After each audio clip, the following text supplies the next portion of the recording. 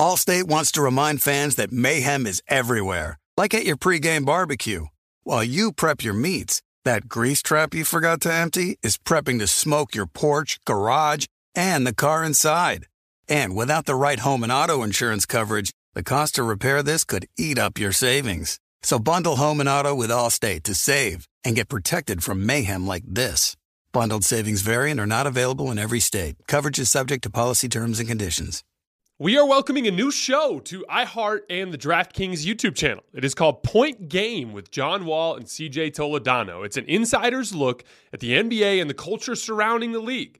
Every week, the five-time All-Star and the number one pick in the 2010 NBA draft, John Wall, will give his unique perspective on the hottest topics in the league and tell the best behind-the-scenes stories from his time in the NBA. So check out Point Game with John Wall and CJ Toledano on the iHeartRadio app, the DraftKings YouTube channel, or wherever you listen to your podcasts. Looking for an assist with your credit card but can't get a hold of anyone? Luckily, with 24/7 U.S.-based live customer service from Discover, everyone has the option to talk to a real person anytime, day or night. Yeah, you heard that right. You can talk to a real human in customer service anytime. Sounds like a real game changer if you ask us. Make the right call and get the service you deserve with Discover. Limitations apply. See terms at discover.com/creditcard. The volume. It's Hoops Tonight presented by FanDuel. The NBA season is kicking into gear, and there's no better place to get in on the action than with FanDuel. The app is safe and secure. Getting your money out is super easy. You can jump into the action at any time during the game with live betting, and I love building those same game parlays. And FanDuel is now live in Ohio, so use promo code JASONT and download the FanDuel app today to start making every moment more. 21 plus in select states. Gambling problem? Call 1-800-GAMBLER or visit FanDuel.com/RG in Colorado, Iowa, Michigan, New Jersey, Pennsylvania, Illinois, Tennessee, Virginia, and Ohio. Call 1-800-NEXT-STEP or text NEXT-STEP to 53342 in Arizona. Call 1-888-789-7777 or visit ccpg.org/chat in Connecticut. Call 1-800-9-WITH-IT in Indiana. Visit ksgamblinghelp.com in Kansas. Call 1-877-770-STOP in LA. Visit www.mdgamblinghelp.org in Maryland. Dial 1-877-8-HOPE-NY or text HOPE-NY to 467-369 in New York. Call 1-800-522-4700 in Wyoming or visit www.1800gambler.net in West Virginia.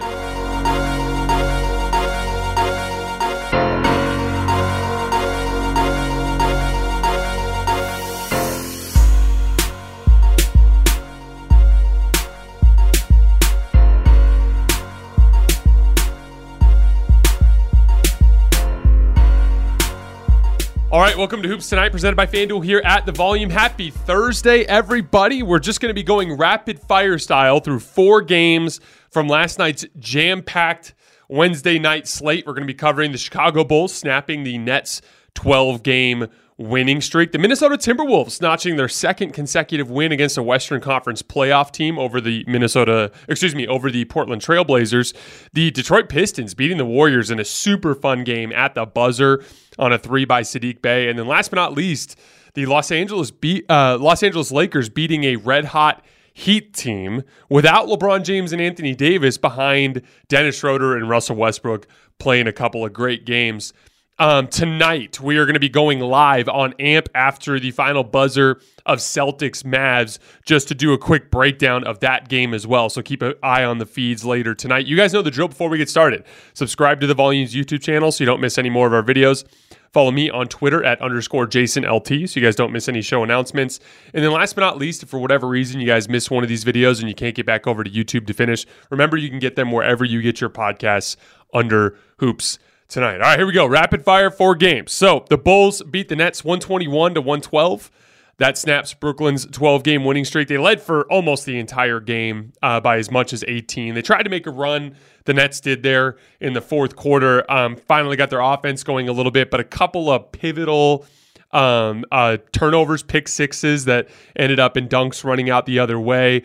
And honestly, just got to hand it to Chicago. They made a bunch of big plays down the stretch of the game. Zach LaVine and DeMar DeRozan in particular have been awesome over the course of the last 3 weeks or so. We're going to talk about that here in just a second. But they kept him at arm's length throughout, despite KD going off for 44 points on 22 shots. On December 18th, the Chicago Bulls were 11-18, and everything looked lost. It even appeared that the Bulls might even consider blowing things up in the season because there were enough desperate teams out there that might want the services of some of their star players. And I've talked about this concept a lot on the show over the course of the last couple of weeks, but the idea of fighting for your season. Obviously, for your top-tier teams, there's a lot of smooth sailing over the course of the season. Like the Boston Celtics, they got rolled in Oklahoma City 2 nights ago. Who cares? Shai Gilgeous-Alexander was out. They brought a crap effort. They've had, pretty inconsistent effort for the last couple weeks now, but it just doesn't matter because they're so damn talented that they're still the best team in the league, and they can have bad nights, and it's just not going to impact them in the standings because of how much talent they have. But for the teams in the middle, think of it like when I was talking about the if things go right contenders, but it extends even deeper than to teams that have playoff aspirations of any kind. There's up and down stretches during the season. And typically there's a stretch, especially when you have bad luck early on, where you have to kind of look in the mirror and decide whether or not you want to fight for this thing. And we've seen a bunch of teams in particular dealing with that lately. The Los Angeles Lakers, the Atlanta Hawks, the Miami Heat as of a couple of weeks ago when they started fighting and starting to get it into a groove. And the Chicago Bulls were in a similar predicament. 11-18, just got your butt kicked by the Milwaukee Bucks last year in the playoffs. There's a lot of reasons to pack it in at that point, but that's not what they did. In the 9 games since then, the Bulls are now 6-3. And I believe they lost one of those 3 games at the buzzer, too. DeMar DeRozan and Zach LaVine have been unreal. They're averaging 53 points per game over that span on 50% shooting. 4 of those 6 wins involved clutch situations, which has been a huge part of their recent success. Both Zach LaVine and DeMar DeRozan are shooting 55% from the field when the game is within 5 points with less than 5 minutes to go in these games. So we'll see if it lasts, but the Bulls are showing some fight, and that's super encouraging. They're trying to save this thing. On the Nets, not worried at all. They've been the best team in the league over the course of the last couple of months. I'm officially actually vaulting them up into my top tier of contenders with Boston and Milwaukee and Golden State, and I'm dropping down the Clippers off of that list for the time being. I know everyone says, Golden State, their record doesn't dictate that, but with what we saw from them last year in the playoffs, with what we know about their starting lineup, with how well they're playing without Steph Curry, last night without Andrew Wiggins or Jonathan Kuminga either, with no wing size, they still almost beat the Pistons, so I'm not worried about Golden State there.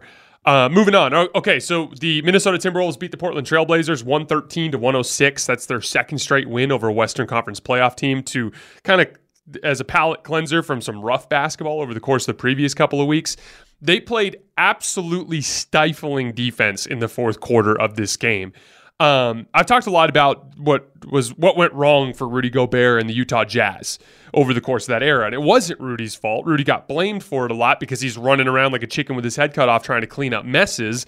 But more often than not, it was bad perimeter defense that led to those Utah Jazz problems. Someone gets beat off of the dribble. Rudy steps up to help. No one rotates on the back end. It's a wide open shot or something along those lines.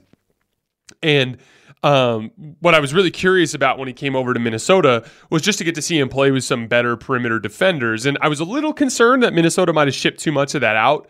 But what they've given up in backcourt ball pressure type of guards, guys like Patrick Beverley, they've actually gained back in a little bit more wing depth. And I also really liked Kyle Anderson signing from that summer as well. So in this particular game, D'Angelo Russell, he had been out previously, and I don't know if he was on a minutes restriction or if they just decided not to play him in the fourth quarter, but D'Angelo Russell did not play down the stretch of this game. And so it ended up being Rudy Gobert with a steady mix of really good perimeter defenders. In that fourth quarter run, you saw Ant Edwards for the whole thing. You saw Jaden McDaniels. You saw some Kyle Anderson. You saw some Jalen Noel. You saw some Austin Rivers. You saw some Taurean Prince. Those are all good perimeter defensive players. And they were just kind of subbing a few of those guys in and out, but for the most part, it was 4 of those guys and Rudy Gobert.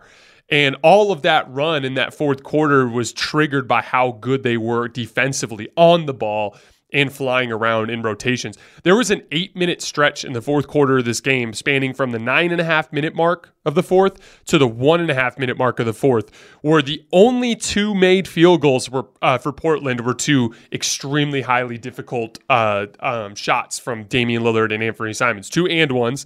Dame had like a banked-in floater from the right, like kind of short elbow that was extremely high difficulty that he got an and 1.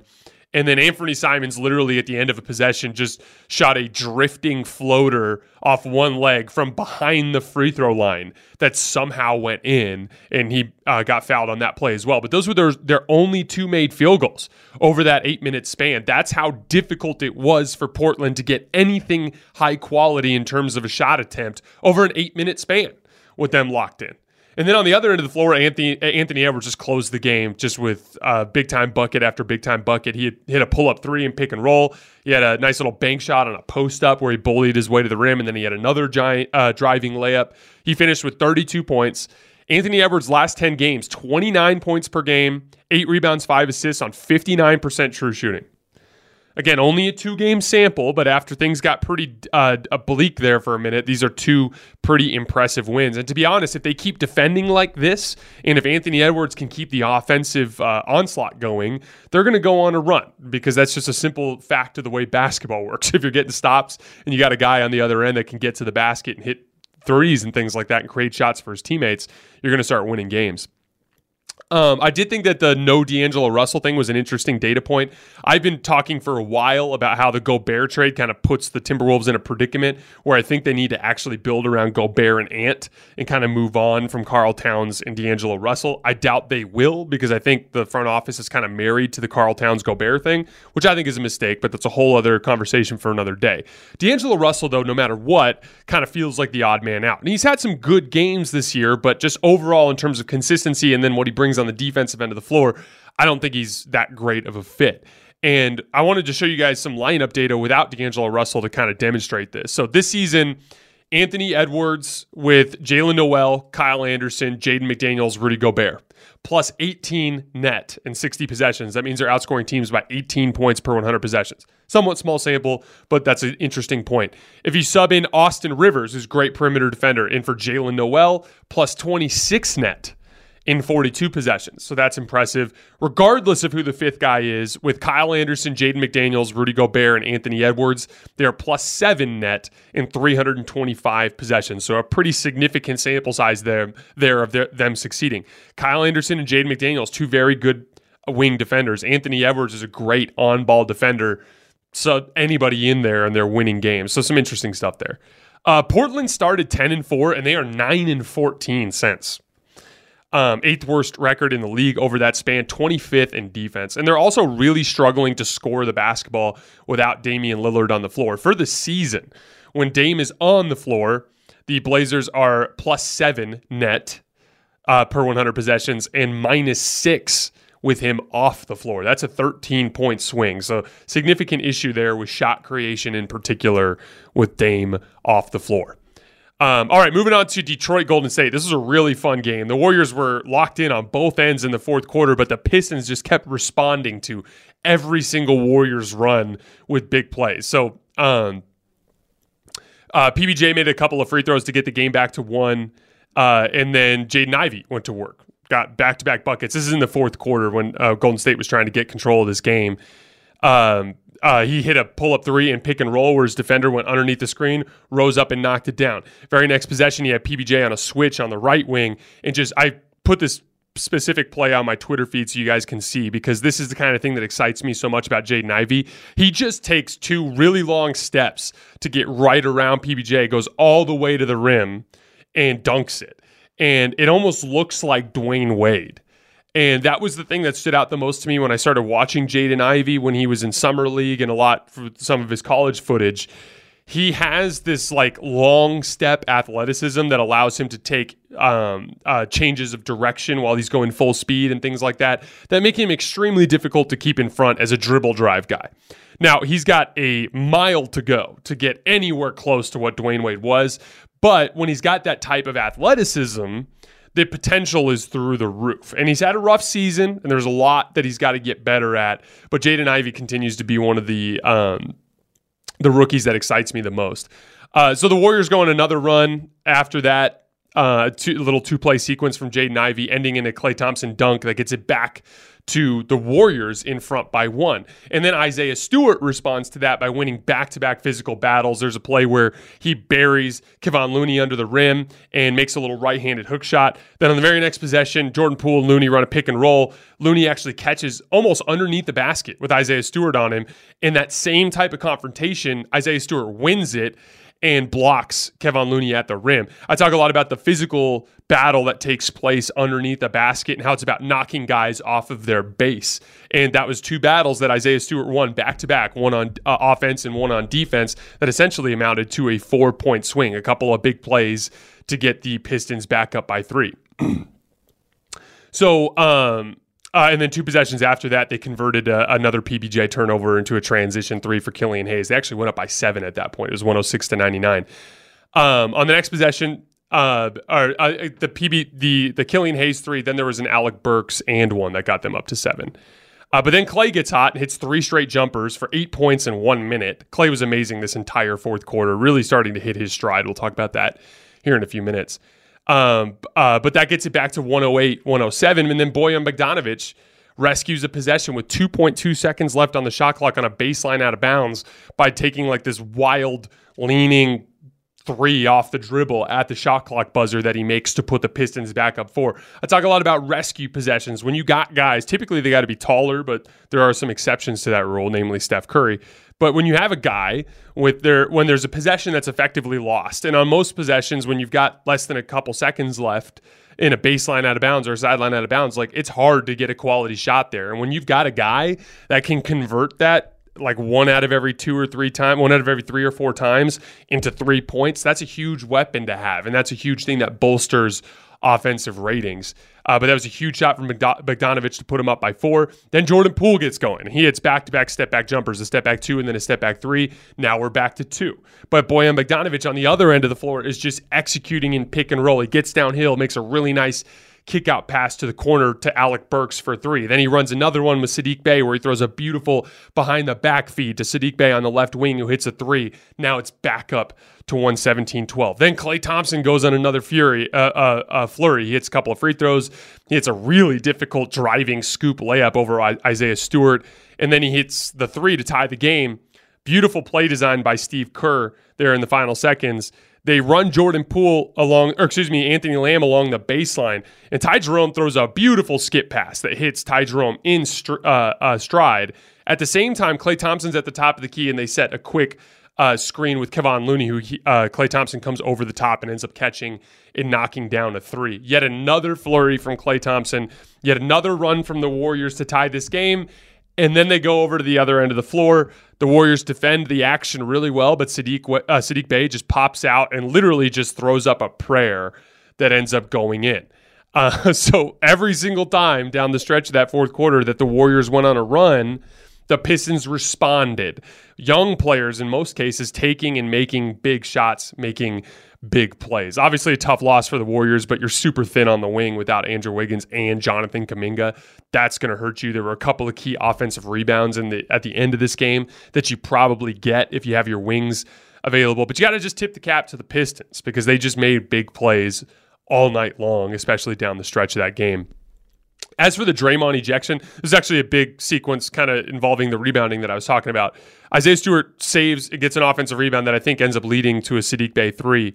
On that offensive rebound, Draymond actually battles with Isaiah Stewart underneath the basket. And he's battling for that box out position, and they're both under the rim. The ball comes off, and Isaiah Stewart is able to run back to get the basketball. The Warriors need to do a better job of crashing from the perimeter to help when Draymond is in those box out situations, but that's a huge thing where having some real athleticism on the wing helps you there. And to be honest, when you have Andrew Wiggins out of the game, when you have Jonathan Kuminga out of the game, the Warriors really aren't that athletic as a team. And so that's what kind of made that specific matchup difficult there. As far as the ejection goes, because then on the very next possession, Draymond got mad that Isaiah Stewart got away from him, and then they got into that tussle. We can argue whether or not that scuffle dictated a double technical. I kind of see where Steve Kerr and where all the other guys are coming from. Like, like that's a part of the game of basketball. There's all these physical battles that are taking place under the rim. I'm actually surprised it doesn't happen more often that guys get engaged in a wrestling match essentially underneath the basket. But that's a conversation for another day, because the reality is every single time that ever happens to anybody, it's a double technical. It has been for as long as I've been watching basketball. Two guys get engaged in a battle underneath the basket rebounding. If it's a little grabbing here and there, it might be a double foul. But if they're like straight up like about to square up the way those two guys were, it's always a double technical. So it's one of those things where I understand the frustration after the game, but you have to know going into that situation that if you get into a tussle and you already have a technical, that an ejection is on the table at that point. Moving on to Heat Lakers. So this was an unbelievably massive win for the Lakers. LeBron missed the game with a non-COVID illness, which I thought was surprising because it was a nationally televised game against a team that they were capable of beating. LeBron had been playing really well, and the Lakers had won 2 games in a row, so he must have been pretty sick. I expected him to play. But Dennis Schroeder and Russell Westbrook were incredible, and that carried them enough offensively, and then they've actually been defending pretty well. We'll talk about that in a second. But Schroeder and Westbrook combined for 53 points and 11 assists. They both made massive plays down the stretch of this game. Dennis kept getting downhill to his right hand, that patented Dennis Schroeder drive with that scooping layup at the end, including the one that ended up sealing the game late. And then Russ had a couple of key and ones, one that was on kind of like an ISO post-up kind of thing where he pump faked and got an and one. And then on the backdoor cut on that last second play where Austin Reeves threw a beautiful bullet pass to Russ and he ended up getting an and one. Lots of big plays from both of those guys. But more importantly, both of those two guys played incredible defensive games. When you're down LeBron James and Anthony Davis, they need guys to step up, and you have to defend at an extremely high level because you're going to have some offensive struggles, and those guys were great. And then Thomas Bryant pitched in again as well, 21 points and 9 rebounds. The Lakers now won 3 straight, 4 of their last 5. They are a respectable 8th in defense over that span, which is incredibly impressive without Anthony Davis when you think about it. But it really comes down to credible perimeter defense. What do I always say is the best form of rim protection? I think the best form of rim protection is perimeter defense or containing the basketball. And the main reason why is when you contain the basketball, you don't need rim protection because no one's getting a straight line drive downhill. And obviously, it's actually harder to build your defense around a scheme that requires you to keep a rim protector around the rim than it is to have more freelance where everybody's flying around and doing a lot more switching and things along those lines. So when you've got guys like Dennis Schroeder competing on the basketball, Russell Westbrook competing, Patrick Beverley competing, Austin Reeves, Troy Brown, the list goes on. But those guys are competing on the basketball and in rotation, and so they're not being punished as much as you would think for their lack of rim protection, because as good as Thomas Bryant has been offensively, he's not a great rim protector. He's just not athletic enough or big enough to be a great rim protector. So it's good to see that them playing like legit coherent defense without Anthony Davis just goes to show you how hard this team is competing without Anthony Davis. They are now 6-5 since the AD injury, which is literally the best possible outcome for that situation. Similar to like we were talking about with the Bulls, they're fighting for their season. And now they might have saved it. They're just 3.5 games back of the 6 seed, 5 games back of the 4 seed. Adrian Wojnarowski reported yesterday that Anthony Davis is now running on the court and experiencing no pain. So the next step is him jumping to see how that feels. But if AD comes back with how well LeBron James is playing, with the trades that they have available to make at the deadline, you know, it's still pretty bleak for the Lakers, but you can see a clear light at the end of the tunnel that was not there 10 days ago, especially at Christmas Day when they got blown out by the Mavs. As for the Heat, that was kind of more of a letdown game than anything else. They'd been playing really good basketball before that. They were 8-3 in their previous 11 games and had just come off of an impressive win over the Clippers. Clippers didn't have Kawhi, but still they had everyone else. It was an impressive win. And a big driving force behind that is Bam Adebayo seems to have finally taken that offensive leap that I have been talking about forever that is so vitally important to the Miami Heat because of their ability to score in the half court. Bam's last 18 games, 25 points per game on 62% true shooting. That's really impressive. A lot of the old stuff, like he's still scoring as a roll man, offensive rebound putbacks, getting out in transition, doing some stuff as a cutter and in the dunker spot, things along those lines. But he's starting to consistently bolster his offense with isolation stuff and post-up stuff.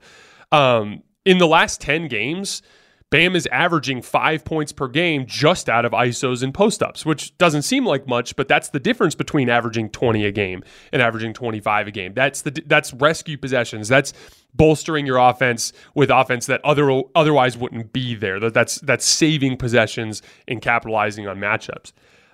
He's still, a lot of it's just getting to the middle of the floor for that really high release short jump shot that he makes and that little hook shot as well.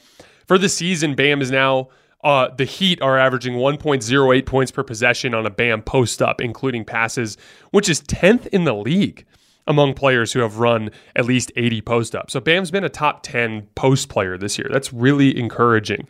And then he's also giving you 1 point per possession in ISO, which is 19th among players who have run at least 100 possessions. That's also really solid, albeit still in some relatively small volume. The Heat obviously still need to bolster that forward position at the trade deadline, but if Bam's going to give you 25 points per game over the course of a playoff run, and you get playoff Jimmy, and with how well Tyler Herro has played offensively this season, and if they can bolster that forward position, I wouldn't pick them against the Celtics, Nets, or Bucks, but I'd give them a fighting chance, like a real puncher's chance against any of them. Allstate wants to remind fans that mayhem is everywhere. Like at your pregame barbecue.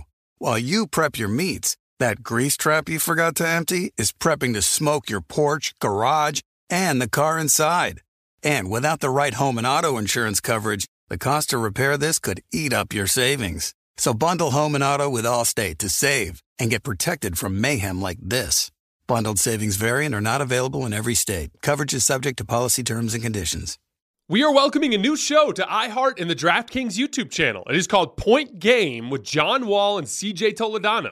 It is an insider's look at the NBA and the culture surrounding the league. Every week, the five-time All-Star and number one pick in the 2010 NBA Draft, John Wall will give his unique perspective on the hottest topics in the league and tell the best behind-the-scenes stories from his time in the NBA. CJ will bring his A-list comedian buddies to keep it light and fire off some hoops takes. Plus, John will be inviting current and former NBA players, friends, and teammates to join the show as well to give their unfiltered accounts of what really goes on in the league from a player's perspective. So check out Point Game with John Wall and CJ Toledano on the iHeartRadio app, the DraftKings YouTube channel, or wherever you listen to your podcasts. Does the craziness of everyday life leave you feeling stressed and shedding? Since having kids, have you started to see a little more of your scalp? Are you unhappy with your hairline? When it comes to thinning hair, there are many root causes at play, and Nutrafol addresses them through a multi-targeted, whole-body approach. Nutrafol is the #1 dermatologist-recommended hair growth supplement, with over 1 million people seeing thicker, stronger, and faster-growing hair with less shedding. Physician-formulated with drug-free ingredients, Nutrafol supports healthy hair growth from within by targeting key root causes of thinning: stress, hormones, environment, nutrition, lifestyle, and metabolism through whole body health. Take their hair wellness quiz at Nutrafol.com for a personalized hair health plan based on your specific root causes. With Nutrafol, building a hair growth routine is simple. Purchase online, no prescription or doctor's visits required. Free shipping and automated deliveries ensure you'll never miss a day, and you'll see results in 3 to 6 months. Take the first step to visibly thicker and healthier hair. For a limited time, Nutrafol is offering our listeners $10 off your first month subscription and free shipping when you go to Nutrafol.com and enter the promo code HOOPS. That's HOOPS. Find out why over 4,500 healthcare professionals and stylists recommend Nutrafol for healthier hair. Nutrafol.com, spelled Nutrafol.com, promo code HOOPS, HOOPS. That's Nutrafol.com, promo code HOOPS. Done. Looking to get more out of the NBA this season? Well, now is the perfect time to download FanDuel, America's #1 sportsbook, because new customers get a no-sweat first bet up to $1,000.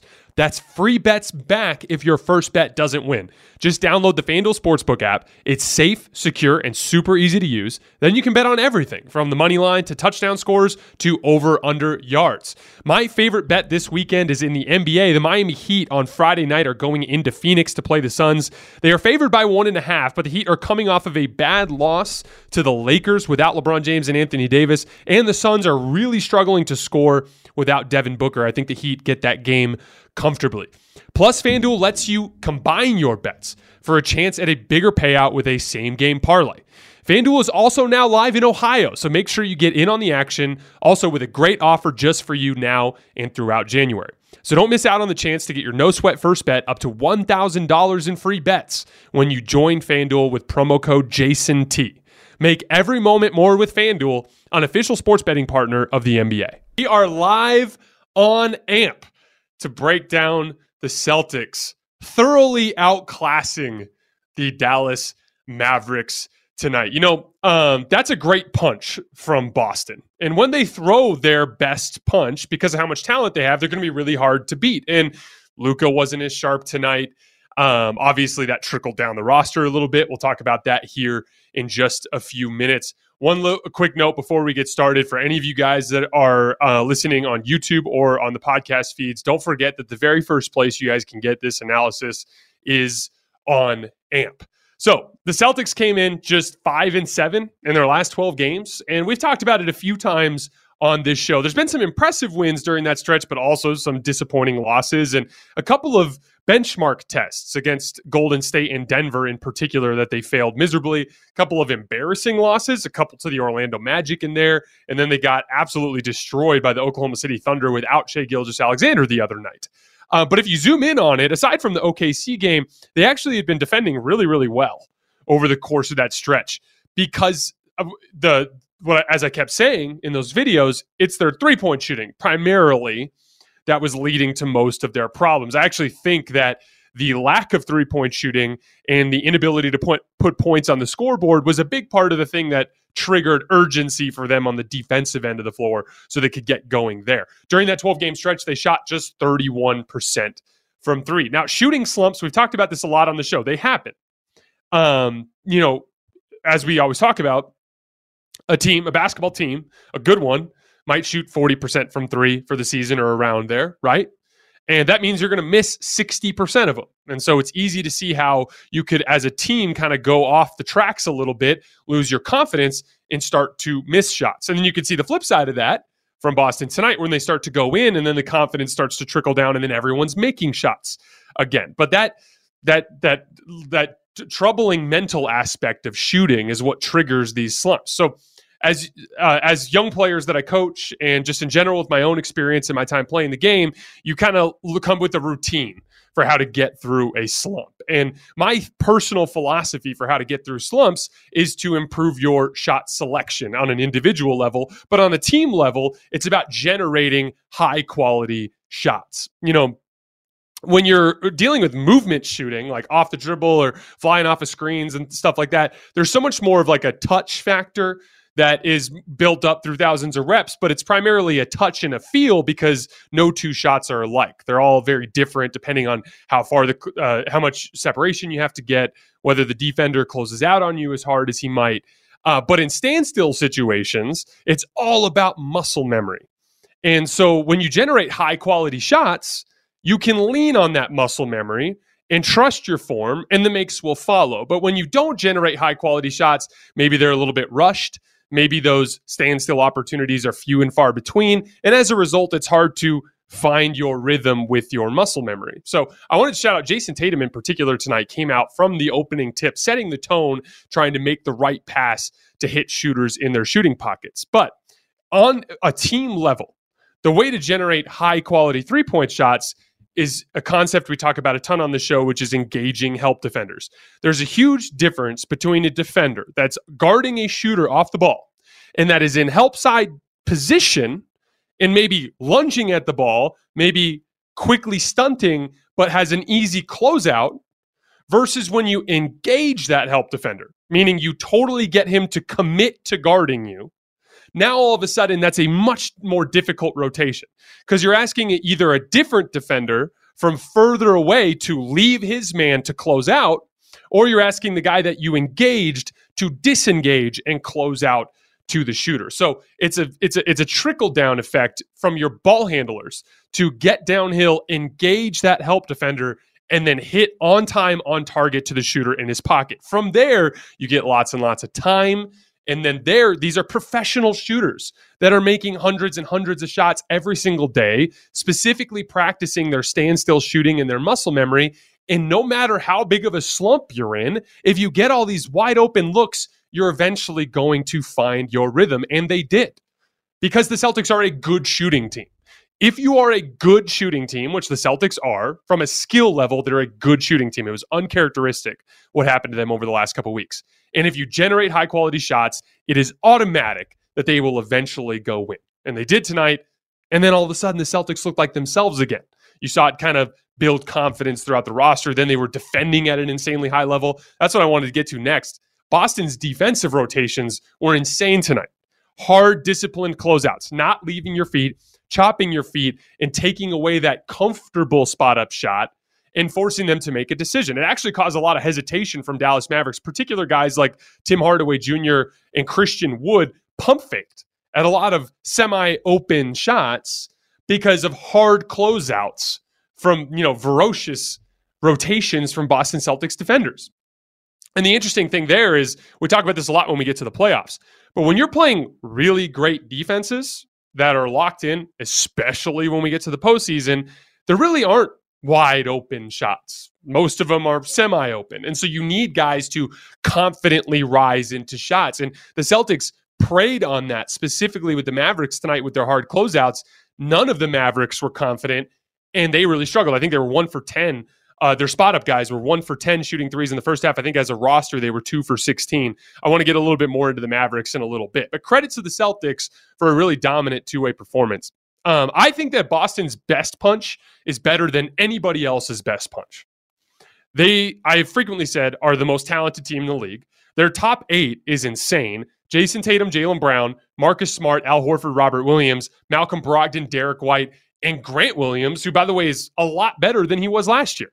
Clearly has put in a ton of work in the offseason into his ball handling, into his shooting, into his footwork. He demonstrated a really nice footwork on that spin move against Christian Wood when he got the and one. That's lots of reps to get coordinated to the point where you feel comfortable making that particular move. But Grant Williams has made a big improvement. Now all of those 8 guys are not just starter level NBA players, they're above average starter level NBA players. So they've got 8 players that would happily fit into just about any rotation in the entire league.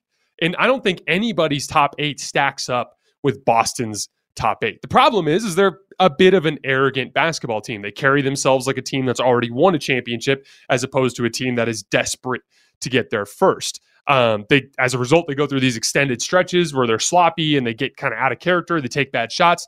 They don't do that important thing in drive and kick systems that I talk about, which is engaging that help defender to make passes on time and on target. They start to turn the basketball over. That puts them in precarious situations in transition. And that's how Boston can experience those negative landslides that they experience. I get it. I understand the arrogance. This group has been together a very long time. They've won a lot of basketball games. They've won a lot of playoff series. Like, that team has been to the finals and been to the Eastern Conference Finals 3 times. Like, they've just been around a long time and they've been winning for a long time. So I understand why they have that arrogance, but it's a little disappointing. And you've seen it specifically in some of these games. That Denver Nuggets game, I thought they were really sloppy on the defensive end of the floor. The Golden State game, it was like they completely lost character of who they were as a basketball team. So that's the one thing that concerns me with them, because I think Boston's best punch is better than everyone else's. So in theory, they should win the title. But I have them 3rd on my list of contenders behind Milwaukee and Golden State, simply because I trust those 2 teams to throw their best punch consistently in the playoffs in a way that I don't trust Boston. But I want to cut them a little bit of slack, because it is very possible that this is just regular season malaise. They were very dominant from January through the end of the season last year, and that resulted in them eventually losing. So they know that the regular season doesn't carry as much importance. I think they trust their ability to beat any of these teams in a 7-game series, even without home court advantage. So maybe it's an urgency thing. And maybe they get to April and they lock in and they try in all 4 rounds. And to be clear, if they do, I think they'll get the trophy. If they consistently throw their best punch in the playoffs, I think they'll get the trophy. That's how much of a talent advantage I think they have.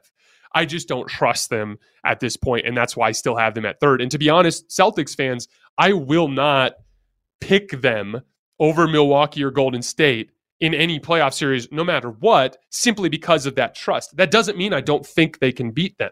There's no amount of regular season success that could prove it. The only thing that would prove that to me is if they demonstrated it to us in the playoffs. If they do, then this time next year, you'll hear me marching to a different beat as it pertains to the Celtics. But they've got to show me they can do that. Golden State consistently throws their best punch in the playoffs. I've seen that for a half decade. Milwaukee consistently throws their best punch in the playoffs. I've seen that 2 playoff runs in a row. I trust them more. That's the only reason I have them above it. But you saw tonight a glimpse of what their top end looks like. And that is why I call them the most talented team in the league. And that's the potential that they have. Dallas, just a couple quick notes. They've been playing really good ball before this game. They'd won 7 straight games, despite being without some key guys. Maxi Kleber's been out. I didn't realize he had surgery on his hamstring. That's pretty crazy. So apparently he's going to be out for a little while. And then Josh Green is one of their best 3-and-D wings right now because of the improvements he's made as a shooter. So him getting back, I think he has an elbow issue. He's expected to come back over the course of this next road trip. But they've been playing pretty good basketball. They just didn't get a good Luka game tonight. I mean, you're not going to beat the Celtics at their best unless Luka Doncic plays at his best. And I'm not being critical of him because, to be clear, it looked like he was dealing with some ankle stuff. I couldn't tell if he was sick or the broadcast said he wasn't sick, that he's clearly experienced some sort of like impact trauma to the chest that was causing him to deal with some coughing stuff. So Luka wasn't at his best. And to be clear, when you need to lead your team against one of the best, most talented teams in the league, it's going to be really difficult to do that when your body's not cooperating. So I want to cut Luka some slack. But the only way you can win a game like that, when you have a talent disadvantage, but you might have the best player on the floor, is your best player has to come out and be the best player on the floor.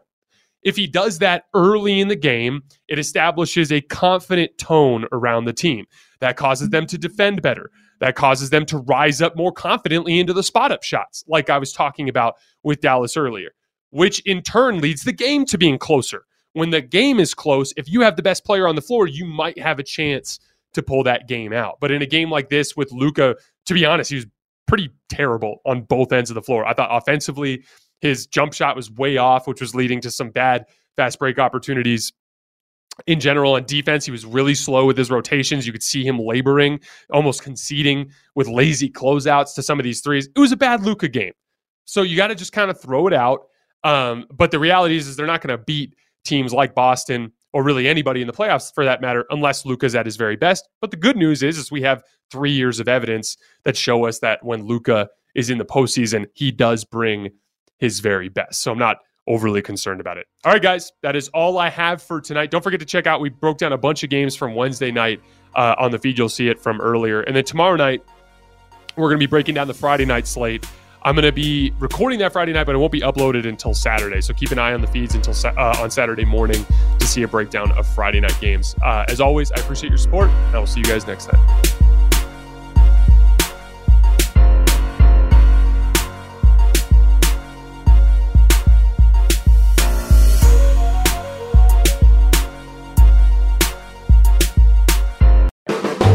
The volume.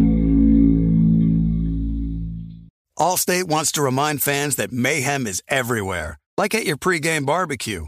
While you prep your meats, that grease trap you forgot to empty is prepping to smoke your porch, garage, and the car inside.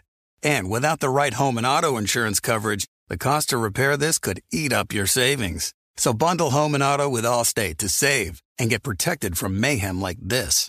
Bundled savings vary and are not available in every state. Coverage is subject to policy terms and conditions. Looking for an assist with your credit card but can't get a hold of anyone? Luckily, with 24/7 U.S.-based live customer service from Discover, everyone has the option to talk to a real person anytime, day or night. Yeah, you heard that right. You can talk to a real human in customer service anytime. Sounds like a real game changer if you ask us. Make the right call and get the service you deserve with Discover. Limitations apply. See terms at discover.com/credit card. If a new house is on your wish list in the next 5 years, grow your savings faster and experience your dreams with an Ohio Homebuyer Plus account from Kemba Financial Credit Union. A savings account specifically designed to save for a new home, where you can earn 7% APY, a $500 matching bonus, and a $1,500 mortgage closing cost credit. Learn more at Kemba.org. Offer expires March 31st, 2025. APY equals annual percentage yield. Restrictions apply. NMLS 292230. Equal housing lender. Federally insured by NCUA.